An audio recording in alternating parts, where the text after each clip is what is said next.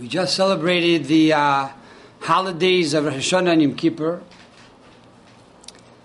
We just fasted and we cleansed ourselves from our sins. We now move on to a more joyous festival, the holiday of Sukkot. Our rabbis tell us that what you cannot accomplish Rosh Hashanah and Yom Kippur with tears, you can accomplish on Sukkot with joy. The holiday of Sukkot primarily is comprised from two basic mitzvos. One is to dwell in the sukkah for 7 days, and the other is to take the 4 species and make a blessing over them for 7 days. So we're going to start with the lulav. This is the first of the 4 species. We make a bracha on the tilas lulav. And if you look in Leviticus 23:40, it says, "Ulekachtem lechem b'yom harishon pri eitz hadar kapis tamarim v'anaf eitz avos v'arvei nachal usmachtem lefnei Hashem lekechem shivas yamim." It says, you shall take for yourself on the first day of Sukkot the fruit of the hadar tree. This represents the esrig, okay? And then it says date palm fronds, which is the lulav, a branch of a braided tree, which is the hadassim, 3 hadassim, and then the willows of the brook, which are the aravos. So these are the 4 species. Now, when it comes to the lulav, the Torah calls the lulav pri, the tree or the fruit of kapois timorim, which means date palm fronds. Now the word kapois in the Torah is spelled with the letter kaf and then a pei and then a saf. 3 letters.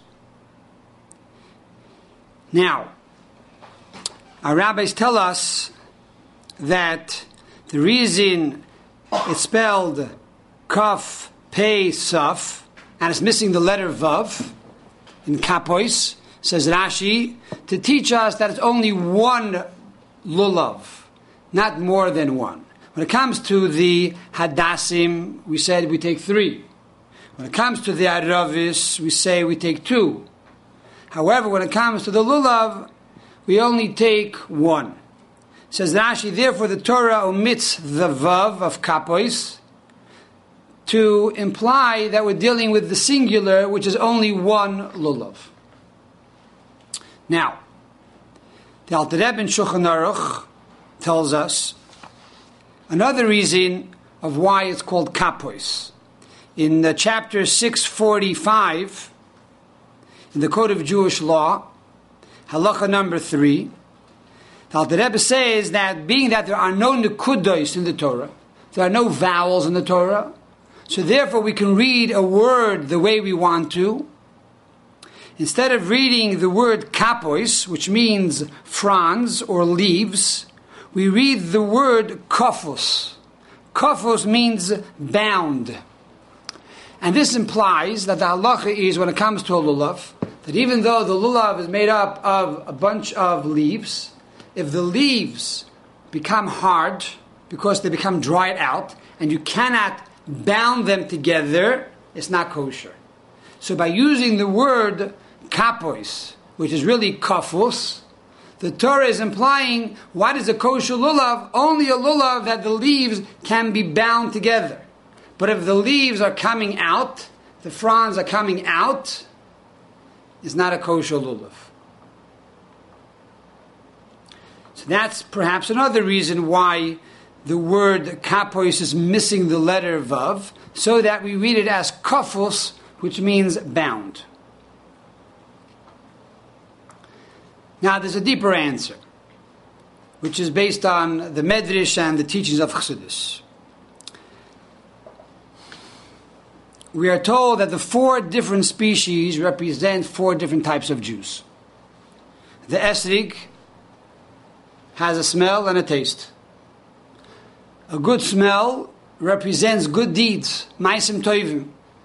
When you do a good deed for somebody else, you give a good fragrance. He benefits from you. The esrig also has a good taste. A good taste represents Torah knowledge. One who is replete with Torah knowledge, he himself is very tasty. Then you have... What is that, a fruit, that first thing? The yellow? The esrig is called a citron. It's a fruit. Then you have the lulav. The lulav is from the date palm. Kapos Tumorim. Now, the date has a very good taste, but it has no smell. So therefore the lulav represents one who has Torah knowledge, but he's not known for his good deeds. Then you have the hadas, which has a good smell, representing one who does good deeds. And by the way, the Rebbe himself used to use 36 hadassim in the lulav. And one year he said to us that we should also increase in hadassim more than 3. You're not allowed to have less than 3, but halachically you could do more than 3. Hadassim. Myrtle. And the idea is that every Jew has the ability and the obligation to increase in acts of goodness and kindness. And then we have the willow, which is called the arava, which has neither smell nor taste. This represents a Jew that is not known for either his Torah knowledge or his good deeds. And comes the holiday of Sukkot, and we unite all these Jews together to aguda achas, to one bounded lulav, to show that we are all one under God. And when God sees that the Jewish people are united as one, then God becomes our king, and then he blesses us with everything that we need. Now the Rebbe asks a very simple question.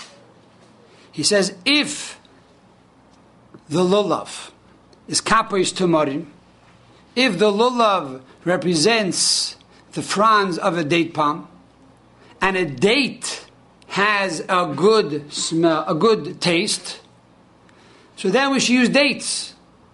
Why do we use the lulav, which is only the leaves that protect the dates? Why don't we use the dates itself?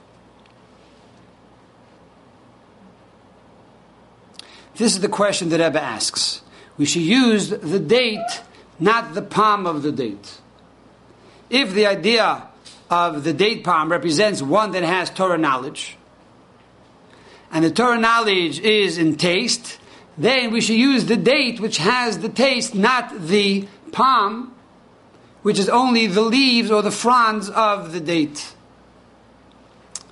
So the Rebbe goes on to explain that Ki Adam Eitz HaSodeh, man is compared to a tree in the field. And just like a tree continues to grow every year, so too man must continue to grow every year in Torah and mitzvahs. But the ultimate perfection of the tree is when the tree produces fruit. Fruit represents knowledge. That's fruit. What does the leaf represent? The leaves represent that which protects the knowledge. It protects the fruit. This is the concept of shakla v'tarya. This represents the dialogue in the Talmud. Questions and answers. Analyzation of the mitzvah. Once you analyze, once you have dialogue, once you have discussion, then you come to the maskana, then you come to the ultimate halacha, the law. You come to the bottom line, and you have a clear, crisp conclusion of what the mitzvah is. When you have that conclusion, when you have that resolve, when you have that answer, that is the fruit. That brings about the true ta'anug, that brings about the true pleasure. When you have question, when you have doubt, there's no pleasure. It's the opposite of pleasure. When do you have true pleasure? when you know for sure this is the right thing. So the fruit not only represents wisdom, but it represents specifically the conclusion of the wisdom, the conclusion of the question. Says the Rebbe, that is why we specifically take the palm, the lulav, and not the date. Why? Because these four species all represent humility, starting with the esrig, which is an acronym for Al Tevi'eni L'Regel Gaiva. Do not bring me to the feet of arrogance. Because one who is so perfect, a perfect esrig, that has both, number one, a good smell and a good taste, representing a perfect person that has both knowledge and good deeds, sometimes this could lead to arrogance. So the word esrig itself reminds us, don't be arrogant. And the same is true with Torah knowledge. The lulav, which is the tallest of all of the four species, represents one that shines in his Torah knowledge in the community. Could be a big rabbi or big Rosh Hashiva. Sometimes, if you have a lot of Torah knowledge, this makes a person arrogant. Therefore, the Torah says, don't take the actual date, which represents the conclusion of the law, which represents the true ta'anug, the true joy, but rather make yourself like a lulav, like a leaf, one who is beginning his process in learning, one that does not have a clear, lucid conclusion, one who still has confusion.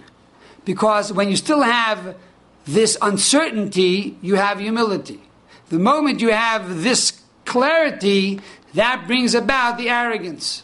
And therefore, in order for all four species to unite together, each one has to be humble.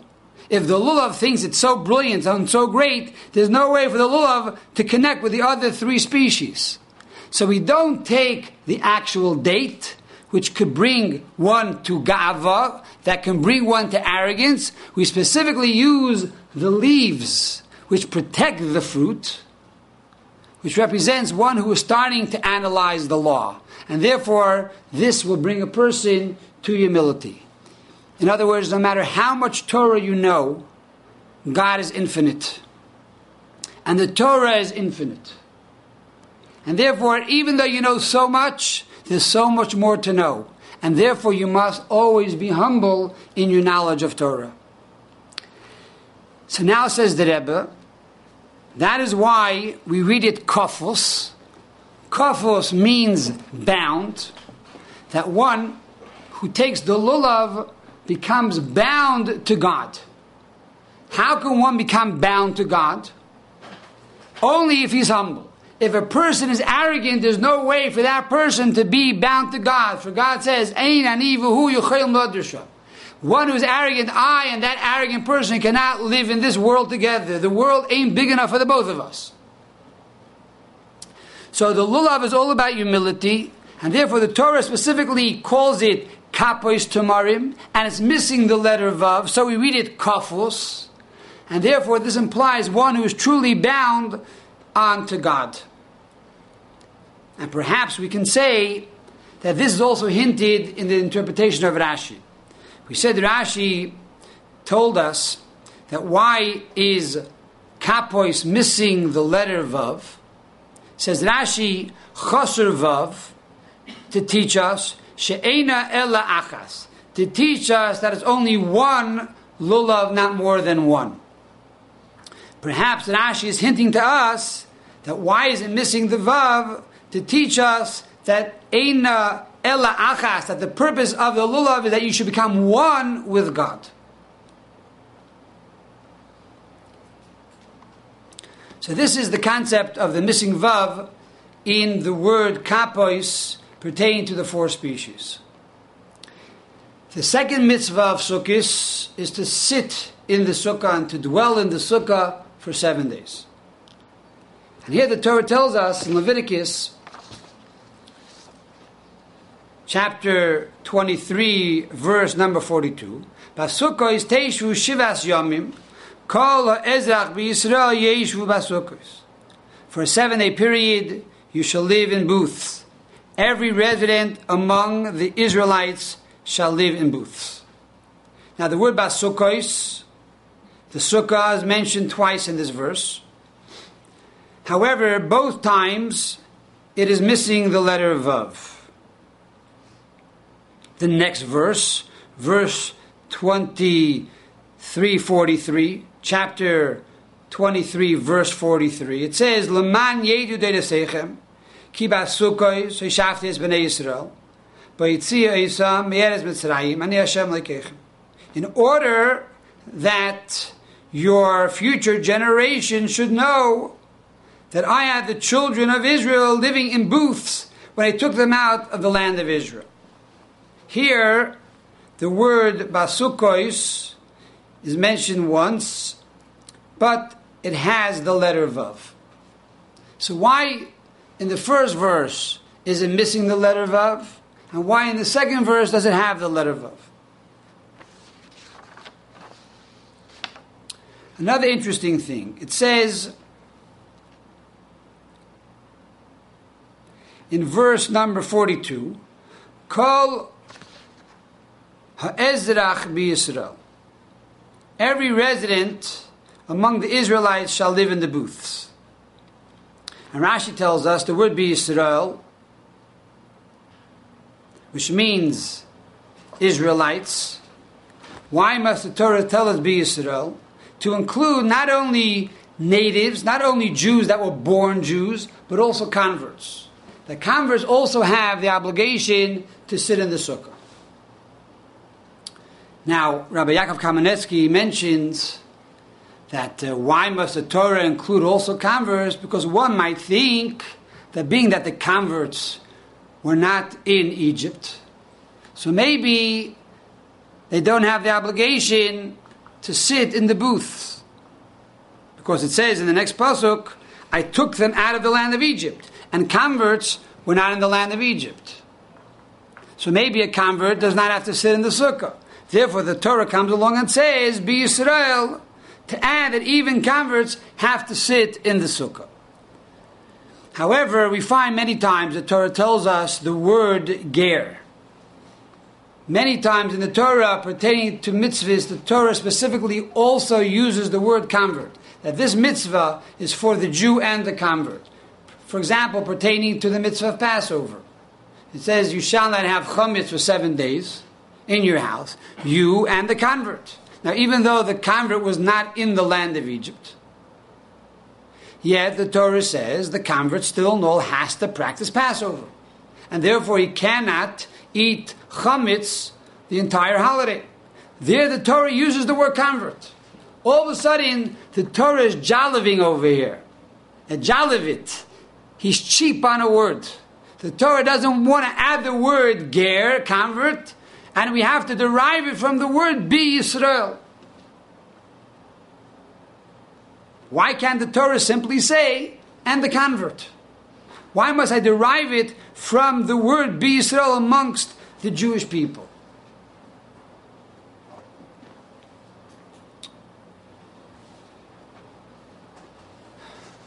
We explained a few moments ago that the concept of the 4 species represents the unity of the Jewish people. In truth, we can say that the sitting in the sukkah is even a greater unity. Because the 4 species, even though it represents 4 different types of Jews being united as one, we are simply explicitly distinguishing one Jew from the other. And by the way, we're all one. But we're still making these differences. When it comes to the sukkah, the Talmud says, Ru'uyin kol Yisrael leishe b'sukkah achas. When it comes to the sukkah, the Talmud says, it is fit and it is proper that all Jews shall sit in one sukkah. It doesn't say from the greatest to the smallest, from the most learned to the most simple. It doesn't make such a statement. When it comes to the sukkah, we are all equal. When it comes to eating, we're all the same. When it comes to Torah knowledge, I know more, you know less. When it comes to good deeds, I know more, or you did more, and the other person did less. When it comes to eating in the sukkah, we're all drinking l'chaim, we're all participating in the meal. It's all the same thing. From the smartest to the most simplest, it comes to the sukkah. By sitting in the sukkah, we become totally one.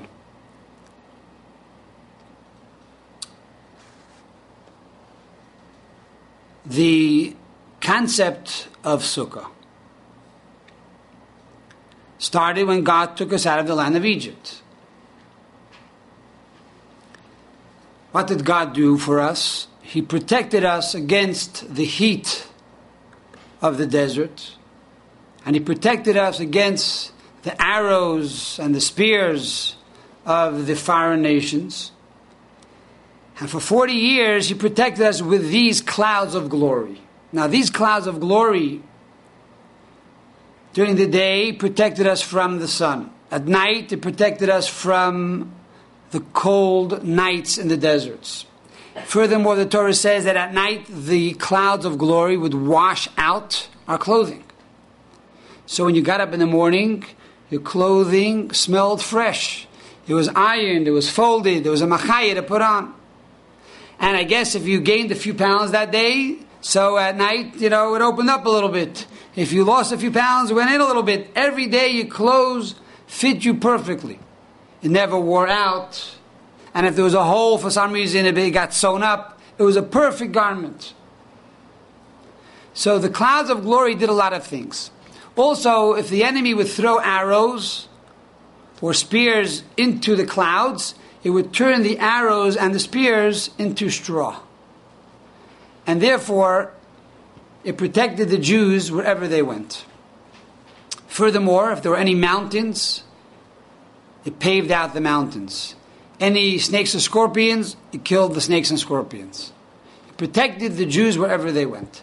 These were the clouds of glory that protected us for 40 years. Now, these clouds were 6 plus 1. In other words, they surrounded us on top, on bottom, this side, that side, in front, and in the back. All 6 directions. In addition to the 6 clouds that literally surrounded us, there was a 7th cloud in front. And that 7th cloud was the scout. It directed us to turn right, to turn left. Wherever the cloud went, that's where we followed. At night, that same cloud turned into a pillar of fire to bring warmth to the nation of Israel.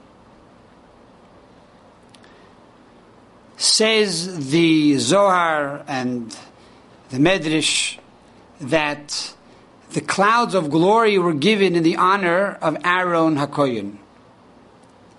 We also know that the manna that came down from heaven every day was given in the honor of Moses, and the water that was provided through the Be'er of Miriam was given in the honor of Moshe Rabbeinu's older sister, the prophetess Miriam.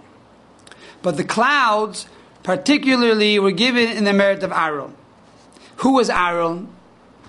So Aaron was famous for Oyev Shalom V'Roidev Shalom, Oyev is a Briyas Karban LaTorah. It says in Ethics of Our Fathers that Aaron HaKohen was known for the fact that he loved peace and he pursued peace. He loved every creature, every individual, and he brought them closer to the Torah. Aaron was known to be a marriage counselor. He would go to the husband and tell the husband how much the wife loves him. And then he would go to the wife and tell her how much the husband loves her. And he would reunite marriages.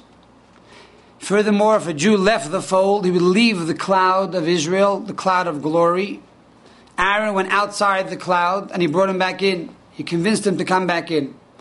Which is interesting because it's paradoxical to the role of the high priest. The high priest had to be all day in the Holy Temple. He had to serve God and represent the Jewish people. Yet he would leave this holy place, take off his 8 beautiful garments of gold, and he would go to the outskirts of town and go outside of the cloud, which was dangerous because if anyone would throw these arrows or spears, it would affect the person there. It could damage the person there. And therefore you were putting yourself in danger. Aaron simply put himself in danger to bring back one neshama, one Jew back into the fold. So this was Aaron. He was a person of unity. And because he was a person of unity, now it makes a lot of sense that in his honor we had the clouds of glory. For these clouds of glory unified all the Jewish people like one entity. which is the concept of Sukkot. Sukkot now is a reminder how God, for 40 years in the desert, protected us with these clouds of glory. And therefore we make a sukkah, and for an entire week we live in the sukkah. Says the Zohar like this, that these 7 clouds of glory represent the 7 different attributes, the 7 different emotions. The first one is chesed, kindness, and the second one is gevura, severity, and the third one is teferes, which is mercy, etc., etc. But the main one of all 7, says the Zohar, is chesed, kindness, which is the attribute of Aharon HaKoyin, Aaron the priest. And therefore, the first attribute represents the first cloud. That was the scout of all the other clouds. And based on this, we can understand these 2 different verses here in the Torah. In the first verse, it says, "Basukkos teish v'shivas yamim," it says, "You shall dwell in the sukkah for 7 days. Every resident amongst the Israelites shall sit in the sukkah." Here, the word sukkos is missing the vav. Why? Because the letter vav, we know, has the gematria, the numerical computation of the number 6, alluding to the 6 clouds. So when the word basukos, or sukkah, is mentioned without the vav, we're talking about the scout cloud. That was the 7th cloud. That was the introduction to the other 6 clouds. The other 6 attributes came from the first attribute. The other 6 clouds came from the first cloud. So first we established that there was the first cloud. That was the attribute of kindness, which was the scout cloud. The scout cloud was during the day and during the night. At night it was a fire, and during the day it was a cloud. So therefore the word basukos is mentioned twice without the vav, implying how this cloud changed from day to night and night to day. Then we go into the second pasuk. And then we go on to say, Ki basukos eshafti. Here we have the letter vav in basukos. The letter vav equals 6. That from this first cloud, now we have the additional 6 clouds that surrounded the Jewish people and united them as one. So this concept of Sukkot, which represents unity, a greater unity than even the 4 species, the Torah here does not mention the word convert. Why? Because Sukkot is not about distinctions. The Sukkah unites. The Torah does not want to say that every Jew, from the native to the convert, has to sit in the Sukkah. Because if it says that, it's already making a distinction, which is the opposite of the objective of Sukkah, that we are all one. We don't point out, hey, you Mr. Arava, you Mr. Esrig, you Mr. Lulav, you Mr. Hadas, you're the sinner and you're the learner and you're the giver. We don't make that distinction in the Sukkah. We're all one. So therefore the Torah does not come along and say in the Sukkah you should sit the native and the convert. There's no differences, no differentiation. By Pesach, yes. By Sukkot, no. So we come together now to celebrate the holiday of Sukkot. We have to realize that the objective of Sukkot is not only to construct the Sukkah and to sit inside the Sukkah and eat in the Sukkah, and then to make a bracha on the 4 species. These are all beautiful mitzvahs and it has to be done. But the objective of Sukkot is to truly bind yourself together with another Jew, to connect with another person, and to care about another person and do for another person. And therefore, if you see that there's somebody who is less fortunate than you, monetarily, or emotionally, or spiritually, or knowledge-wise, our obligation on this holiday is to make that connection with that person and to fulfill that void and to make them complete. Rabbi Joseph Telushkin tells a story that his father was an accountant.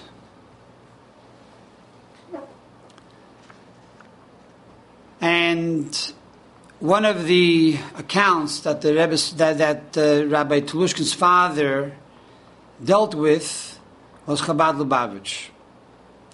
And therefore, whenever there was a question, they would ask him how to deal with it. So Rabbi Telushkin goes on to say that unfortunately, his father had a stroke. His father was in the hospital. And every day, when his father was in the hospital, Rabbi Yehuda Krinsky, one of the Rebbe's secretaries, would call the hospital and ask how he was doing. And he said that the Rebbe asked me to pick up the phone and call the hospital and to ask specifically how your father is doing. Now you have to realize the Rebbe was a leader of hundreds of thousands of people. And he had an average of 400 letters a day coming into his office. And yet, he was concerned about a Jew who was sitting or lying in the hospital, and every day he made sure to call to find out how he was doing. Finally, his father snaps out of the coma.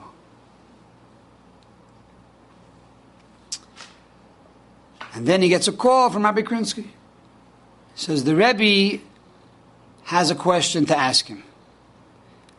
Yesterday, there was a board meeting in 770, and a question came up. We went to the Rebbe. We asked the Rebbe what to do. The Rebbe said that we should ask Mr. Telushkin, the accountant, what to do. So Rabbi Telushkin says, does the Rebbe know that my father had a stroke? And does the Rebbe know that he just woke up from the coma today? He says, of course. We were in touch with the hospital every single day. And the Rebbe still wants me to ask my father the question? Yes. Okay. So he went over to his father and said, I got a call from the Rebbe. And the Rebbe has this question, what should they do with the account? And he said, my father was able to answer the question. So he told Rabbi Krinsky the answer, and that was the end of the story. Rabbi Telushkin goes on to say that hindsight is 20/20. And he began to reflect on what exactly happened over here. Obviously, there are many other accountants. Obviously, if there was a question, the Rebbe could have asked another accountant, knowing that his father was unfortunately in the hospital and just had a stroke. So why was the Rebbe concerned to ask his father the question? And he realized the Rebbe's sensitivity to another human being, like Aharon HaKohen. The Rebbe realized that this accountant is lying flat on his back. And he feels he can't do anything. He feels helpless and worthless. And here, he gets this major question from this big organization, from Lubavitcher Rebbe, what should we do in this situation? Can you imagine how my father felt lying here in the hospital, that he's able to give an answer to this big question that they need to know in Crown Heights? This was the sensitivity of the Rebbe. So this is the concept of Sukkot. To be sensitive towards the needs of our brothers and sisters, and to go beyond our comfort zone to help another person. And by doing so, we will truly receive all the blessings that we prayed for Rosh Hashanah and Yom Kippur, which, by the way, is the custom that the Rebbe would always say when he gave the lulav and the esrog to different people. He would tell them, you should bring down all of the lights into the vessels. You should be mamshich the oiris into the kelim. On Rosh Hashanah Yom Kippur, we created all the lights. Now, on Sukkot, it's time to bring the lights into the vessels. And we do this by giving a little charity. We do this by inviting someone to eat in our sukkah. We do this by being concerned about another person. And when God sees that we care about somebody else, He will be concerned about us also. As we find that God tells Abraham to pray for Avimelech. And by doing so, he will be blessed with a child first. So when you pray for another person's needs, either for a shidduch or for children or for monetary purposes. So God will answer you first. We hope and pray that very soon we will see the ultimate sukkah that will unite all the Jewish people together. As we know that the Second Holy Temple was destroyed because of sinas chinam, unwarranted hatred. And by the fact that we have unlimited love, unconditional love, this will bring about the rebuilding of the Third Holy Temple, and so shall it be speedily in our days.